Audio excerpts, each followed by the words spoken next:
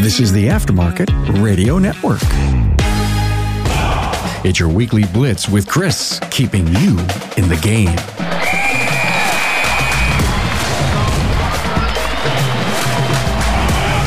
Good morning, everybody. I hope your day is starting out well and you're ready to make it yours. I know I am.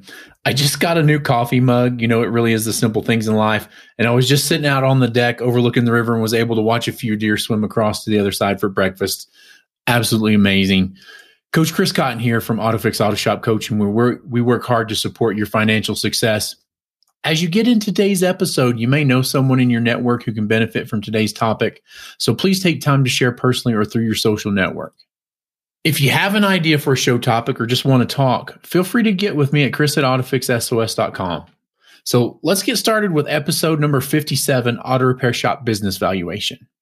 Let me start off by saying that there are two different ways of looking, or two different ways that I look at an auto repair shop as far as purchasing.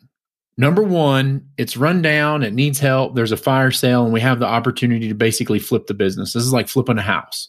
The shop is in disarray, somebody needs to sell, and they're looking to move on. Or kind of the second way is the shop's up and operating at a superb level, and you're coming in to add to your portfolio, basically tweak some things. And if I'm looking at what to pay for each of these shops individually, the shop to flip probably isn't worth very much, maybe 1x net and up to 1.6x net. On the opposite side of that equation, I've seen some really great shops that fall into category number two, bring up to 7 times net or EBITDA, if that's the term you'd rather use. So I'm going to give you a list of 10 things that when somebody contacts me, and people contact me all the time, and they say, "Hey, Chris, I'm thinking about buying this shop, and I would like you to evaluate it for me or with me, or what does that look like? What does the process look like?" So I'm going to talk about the process a little bit. These are not in any particular order, usually because you can't do it in order because you're dealing with a business broker, a shop owner, somebody that is not going to be able to get you the things you need in a specific order. So realize that you may be working on 1, 4, 5, 7, or 10 of these things all at once in order to get this done and make this valuation. So number one is what's the reputation of the shop? And what I want you to do is go to Google My Business, see what their reviews are. Are they responsive to the reviews? Are they replying to them in a good way? Or do you cringe when you read those? The other thing you can do is read the reviews on their website. Hopefully they have a website.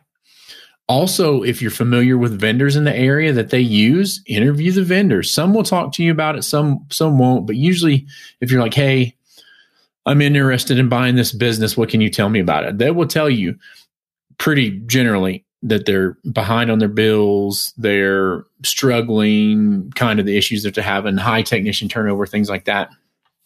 The other thing you can do is send a family member in, or if they don't know you and you're evaluating the business, go in as a mystery shopper. Go in for a flat tire, go in for an alignment check, go in for an oil service, and watch and observe and really watch the business and see what you can learn. You learn a lot from sitting back and watching. Number two is, what role is the owner currently performing in the business? And along that same line, what about a spouse in the business? And the reason why we want to know this is if you have a smaller shop with 4 or 5 employees max, if the shop owner's working all day as a technician, or the shop owner's working all day as a service advisor, and you suddenly remove those out of the business if you bought it, you need to know if you're going to have to replace that either by yourself or hire somebody else in to do that. A lot of times, shop owners, smaller shop owners, they have a shop that revolves around them, and without them, there is no business. Like if you have a small mom and pop shop with an owner that's writing service, answering the phone, doing the books, or the spouse is performing those functions and the owner is being a technician and there's one other technician, if you remove them from that equation, you don't have a business. And you have to really think about how you can move that business forward or what you can push it forward with or to, Or, if you're just buying it basically to close the hole to make sure everybody comes to you, or, what does their customer list looks, some of those things. AutoLeap is a cloud-based all-in-one auto repair software that helps to keep complete track of your business, from scheduling appointments to managing technicians to generating invoices. Supercharge your growth with AutoLeap.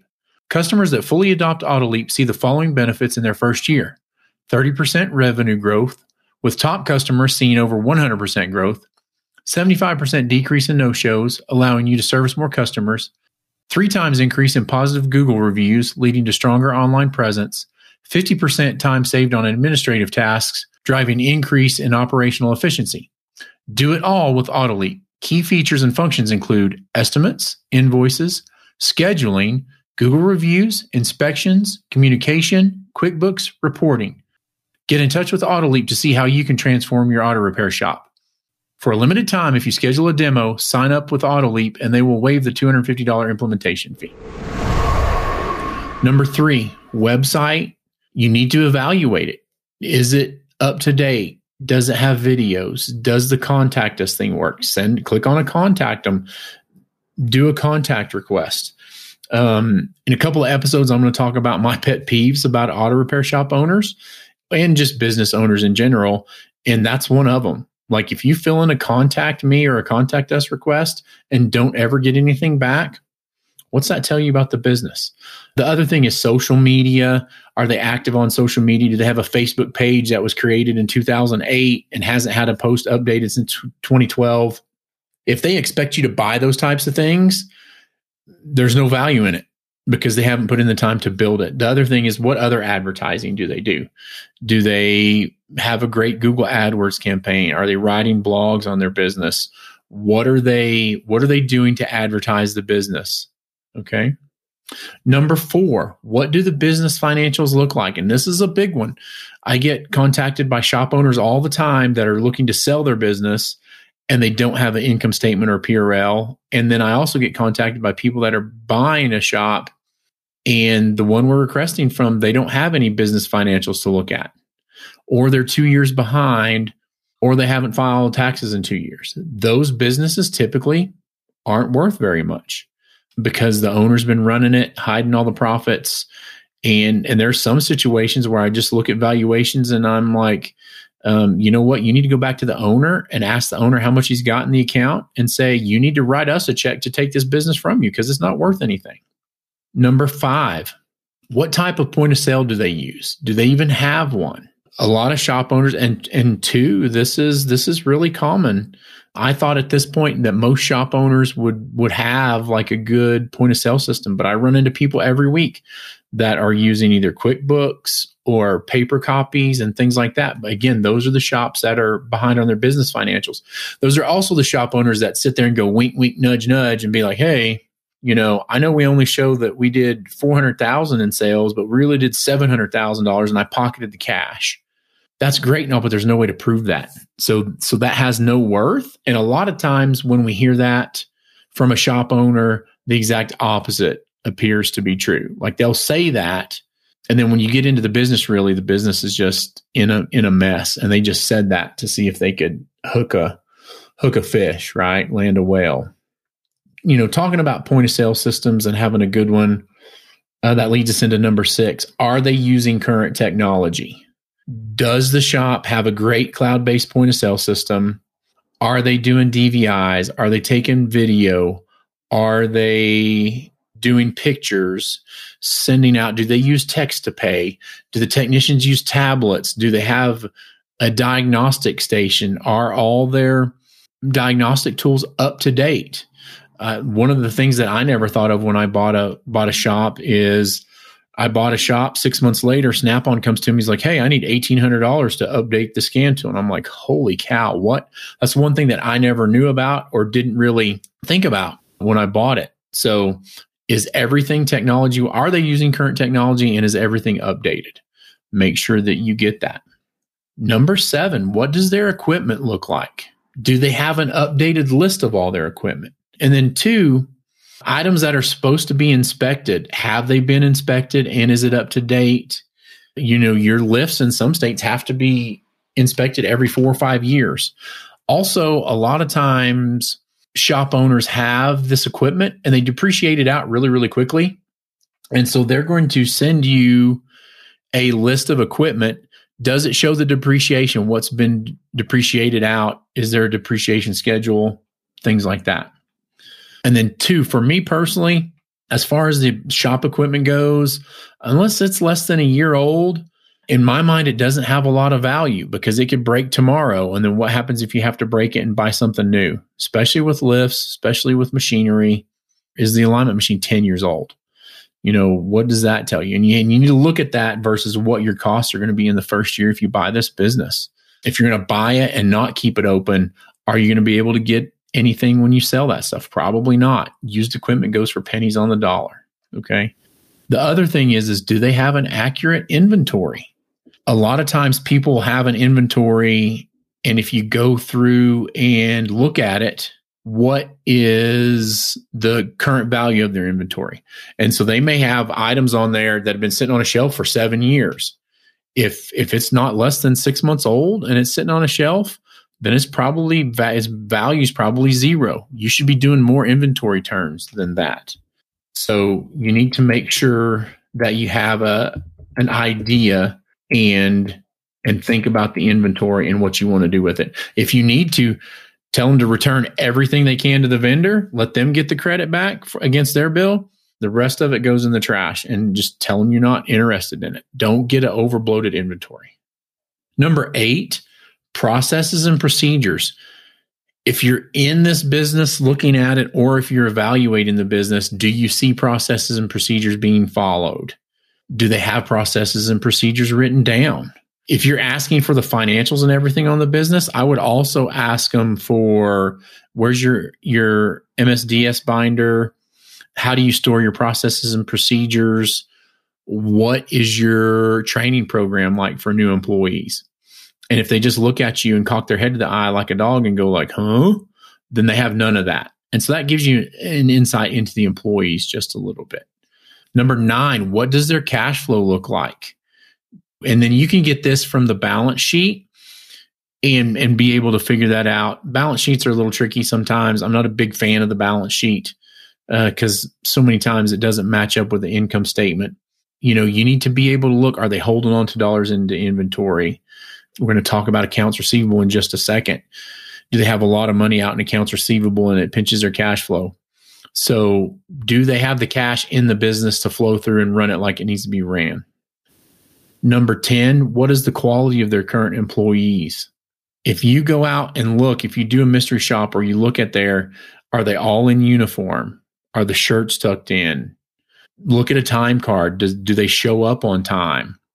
Or do you have employees that show up 30 minutes late to work every day? And then talk to employees. Ask employees if you can about the ownership. What do you think? What do you like about your current ownership? What do you not like?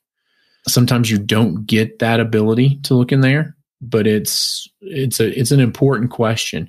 The other thing is typically we would want to keep all the employees, but what I would tell you is make all of them reapply.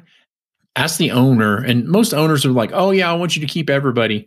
But ask the owner, say, if you were in my position and you made everybody reapply for their job, knowing what you know now, who would you keep and who would you let go? Do not keep terrible staff just because the previous owner kept them. Number 11 is accounts receivable. It's not that big a thing anymore as it used to be when I had my shop. When I had my shop, we did a lot of tires. We had 2 mobile service trucks, did agriculture, industrial tires, and then auto and light truck, medium commercial, retreads, all of that stuff. And we had a lot of customers who, we would go do work at their place of business on the road, whatever, and then just bill them. And when I bought the business, I bought the accounts receivable and the accounts payable, and we made it match. That's a great thing to do, especially if you're on the side of it where your accounts payables more than your accounts receivable. That way they're just cutting you a check. And I think my accounts payable was about $26,000 more than what my accounts receivable was. So they gave me a check for $26,000 the day we closed. And that's what I used for operating capital for the first week or two while I had more cash flow coming in. The problem with that is I should have probably gotten a check for $60,000 to $70,000 because within a year, the government, in all their wisdom, changed the bankruptcy rules. And I got like 35, 34 bankruptcy letters in one day. And I had to write off $100,000 worth of bad debt. And so that was $100,000. It was actually a little bit more than that. I won't say like 114, but who's counting, right? So I had to go in and write all that off as bad debt. And that was pure profit. That was profit in the business that I had made, that we'd worked hard for, and that we had set aside. Technicians got paid, service advisors got paid, the vendors got paid, but Chris didn't get paid. I had to write every bit of that off.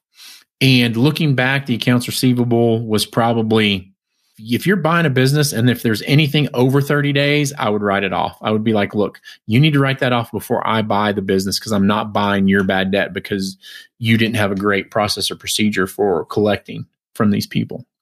That's the biggest lesson that I learned that I wished I wouldn't have learned. That money would have really, really helped out in the business.